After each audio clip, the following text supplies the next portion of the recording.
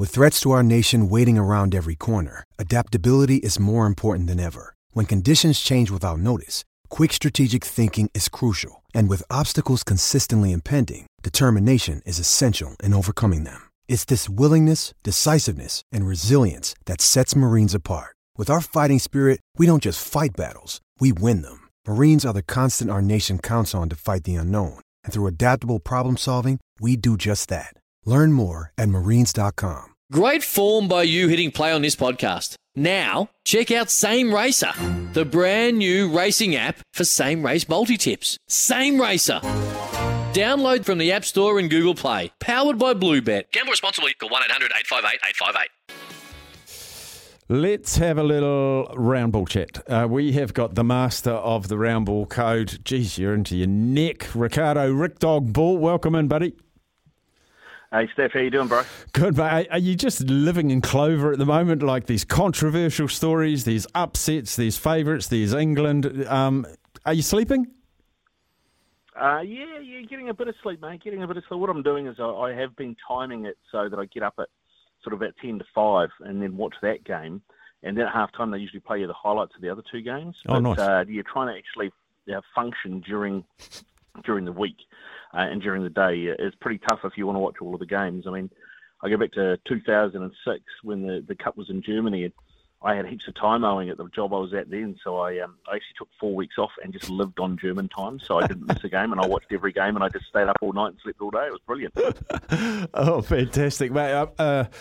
Upsets happen in the World Cup. Has one ever happened as big as Saudi Arabia, who I think are the second lowest ranked team in the World Cup? Probably Qatar's probably lower, I don't know. Taking out my sweepstake team in Argentina. I don't really care about that, but that's monumental. Yeah, it is huge. I would say there are things that have happened like that before. If you go back to 1990, Argentina played Cameroon in the opening game, and Argentina were defending champions from 1986, and Cameroon won that game. So there's that one.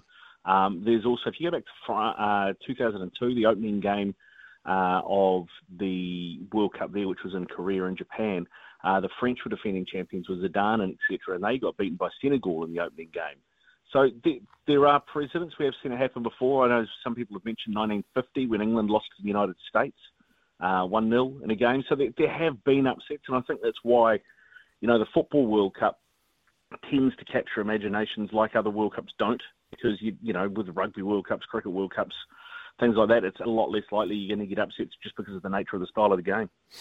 Has there ever been a World Cup with as much noise off the field as this one, with teams not singing anthems, not being allowed to wear armbands, protests, all that sort of thing? There's a huge narrative around this tournament.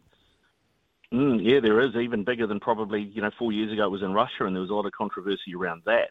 There was talk about potential boycotts of that tournament, but I think that pales in comparison to this one. This one is absolutely massive, and it's probably not helped by the hosts themselves, the Qataris, or Gianni Infantino, the president of FIFA. Some of the things they have done and said, it's like they say one thing, but you can't believe anything they say, and they can change their mind at the drop of a hat. Like, I know for most people it wouldn't have been a big thing, but for Qatar to say there's not going to be any beer at the grounds, because we're not going to do that. That's the royal family decided that 4 days out from the World Cup. In 2014, when Brazil held the World Cup, FIFA made them change a nationwide law about porridge at football stadiums so that they could have the World Cup. Otherwise, they were going to take it off them. So you got to wonder, whose balls are in the vice here? Because generally FIFA, when they go into a tournament like this, they take over and the government has to play second fiddle to them. That's what it's been like in the past. So this is, something monumental. And, I think somebody I was talking to said, if they can change their mind at the drop of a hat like this and FIFA just roll over and have their stomach scratched, then what else could they change their mind about at the drop of a hat? I want to see the balance sheet at the end of this, the honest balance sheet about how these things have got across the line. The honesty part of it, it does make me laugh, because they are so hell-bent on making sure that everybody believes that this tournament is a success. They're actually torpedoing it themselves in a number of ways. The game between Senegal and the Netherlands the other day, you could see there were lots of empty seats, right? I listened to a podcast with a couple of journalists who were there, and they said, look, at best it was three-quarters full. That stadium, the official capacity for that stadium is 40,000 people. When they read out over the tannoy the crowd for the day, which is traditional in football at about the 75th minute, apparently there were 41,532 people. Sam Hewitt's gagging in the producer's booth. Sam and Kez, they're both big football fans. Sammy, go. Oh, yeah. I guess when you get big upsets like we saw this morning with Argentina, Saudi Arabia, and I always say, Rick, that you're good for a big upset in the group stages. You're also good for one big name not making it through. So I think there will be a big name team that doesn't make it out of the group stage. But me and Kez were working out, all the calculations for how Argentina are going to have to recover from this. Because if you lose a game in the group stage, you really are on a heavy back foot, because even if you win your next two, you're hoping that these other teams or the team that has beaten you isn't winning two as well, and another team isn't, goal diff, etc. So Argentina, they've been underachievers at World Cups. Do you think that that's pretty worrying for an Argentinian fans and Messi fans and Di Maria fans? Yeah, I think it is. I mean, going into this game, they were in fantastic form. Argentina hadn't lost, I think this was their 36th game without defeat. Leading into this game against Saudi Arabia. So no one saw that coming. And I thought that the Argentina team looked pretty good, actually. I thought they looked really well balanced. I mean, you've got to take into account, too, they had 3 goals ruled off for offside, and they hit the post in the first half. They could have been 4-0 up. So I wouldn't write them off yet. I think they're still better than the other teams in the group, and I think they'll get through. But what it does, interestingly, is it means I think everybody had been tracking this tournament like Argentina would win their group, Brazil would win their group. If that happened, they would meet in the semi-final. If Argentina finished second in their group, they go to the other side of the draw.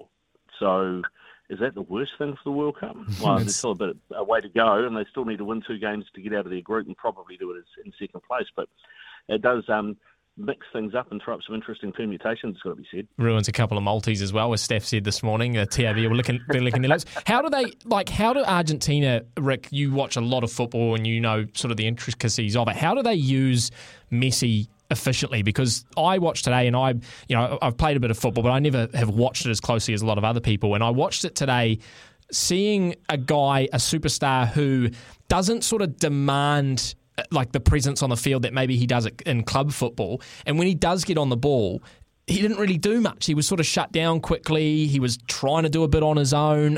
How should Messi play for Argentina to help them be successful? Well, I don't think that, like I said, 36 games in a row, they're unbeaten. So I think they've been playing pretty well. He generally plays just behind Lautaro Martinez, the Inter Milan striker. So like in a 10 role. But I think what the Saudis did really well this time round is they cut off passing avenues to him. So they stopped him getting the ball a lot of the time. And then when he did get the ball, there were 4 men around him. So they were cutting off avenues for him to pass the ball. And so he was having to run with the ball a lot. And I think that's not his game now at 30, however old he is, 35, 36. So I think it was really clever. Tactically, the Saudis got it bang on, did it really, really well. But, Argentina, the thing is with Argentina, they've got a lot of weapons. They've got Martinez, as I mentioned. They've got Angel Di Maria that you mentioned. They've got Alvarez, who's the young player coming through at Manchester City, who's scoring goals for them as well. So they've got plenty of options. I think they need to probably try and figure out how they can get Alvarez on the field as well. And then what that does is that stops the defence from being able to do what they did today, because there are too many dangers and you can't commit too many players to one player, if you like. So I think it's probably something you'll see that'll be a bit of a tweak from the Argentinians. So I just hope they do get through this group because, I mean, how good would it be to see a Brazil-Argentina World Cup final in particular? All those people, this is Messi's last World Cup. You want him to have a sniff at least of lifting the trophy. And if he does that, I think then the argument about who the greatest player ever was will launch again. Riccardo, we've got the news very shortly, but I've got 4 words left. Mm-hmm. Manchester United, Ronaldo, go. It's great. It's great for Manchester United. To be honest, it really is. It's a monkey off the back, and it's interesting the timing of this because the club have released him, and then the Glazers have effectively put the club up for sale. So that is out there now. So that is going to be huge. And I don't think you could argue the two aren't linked. So, yeah, great for Manchester United, great for Erik ten Hag. As a United fan, I was glad that Pogba went when he went because I was so sick of the soap opera, all the BS that was happening off the field, all the stuff that was in the press. And I thought we'd seen the back of that. And then Ronaldo goes to plumb like Piers Morgan in that interview. I lost a lot of respect for him, and I think the club will be better without him. He's just a distraction.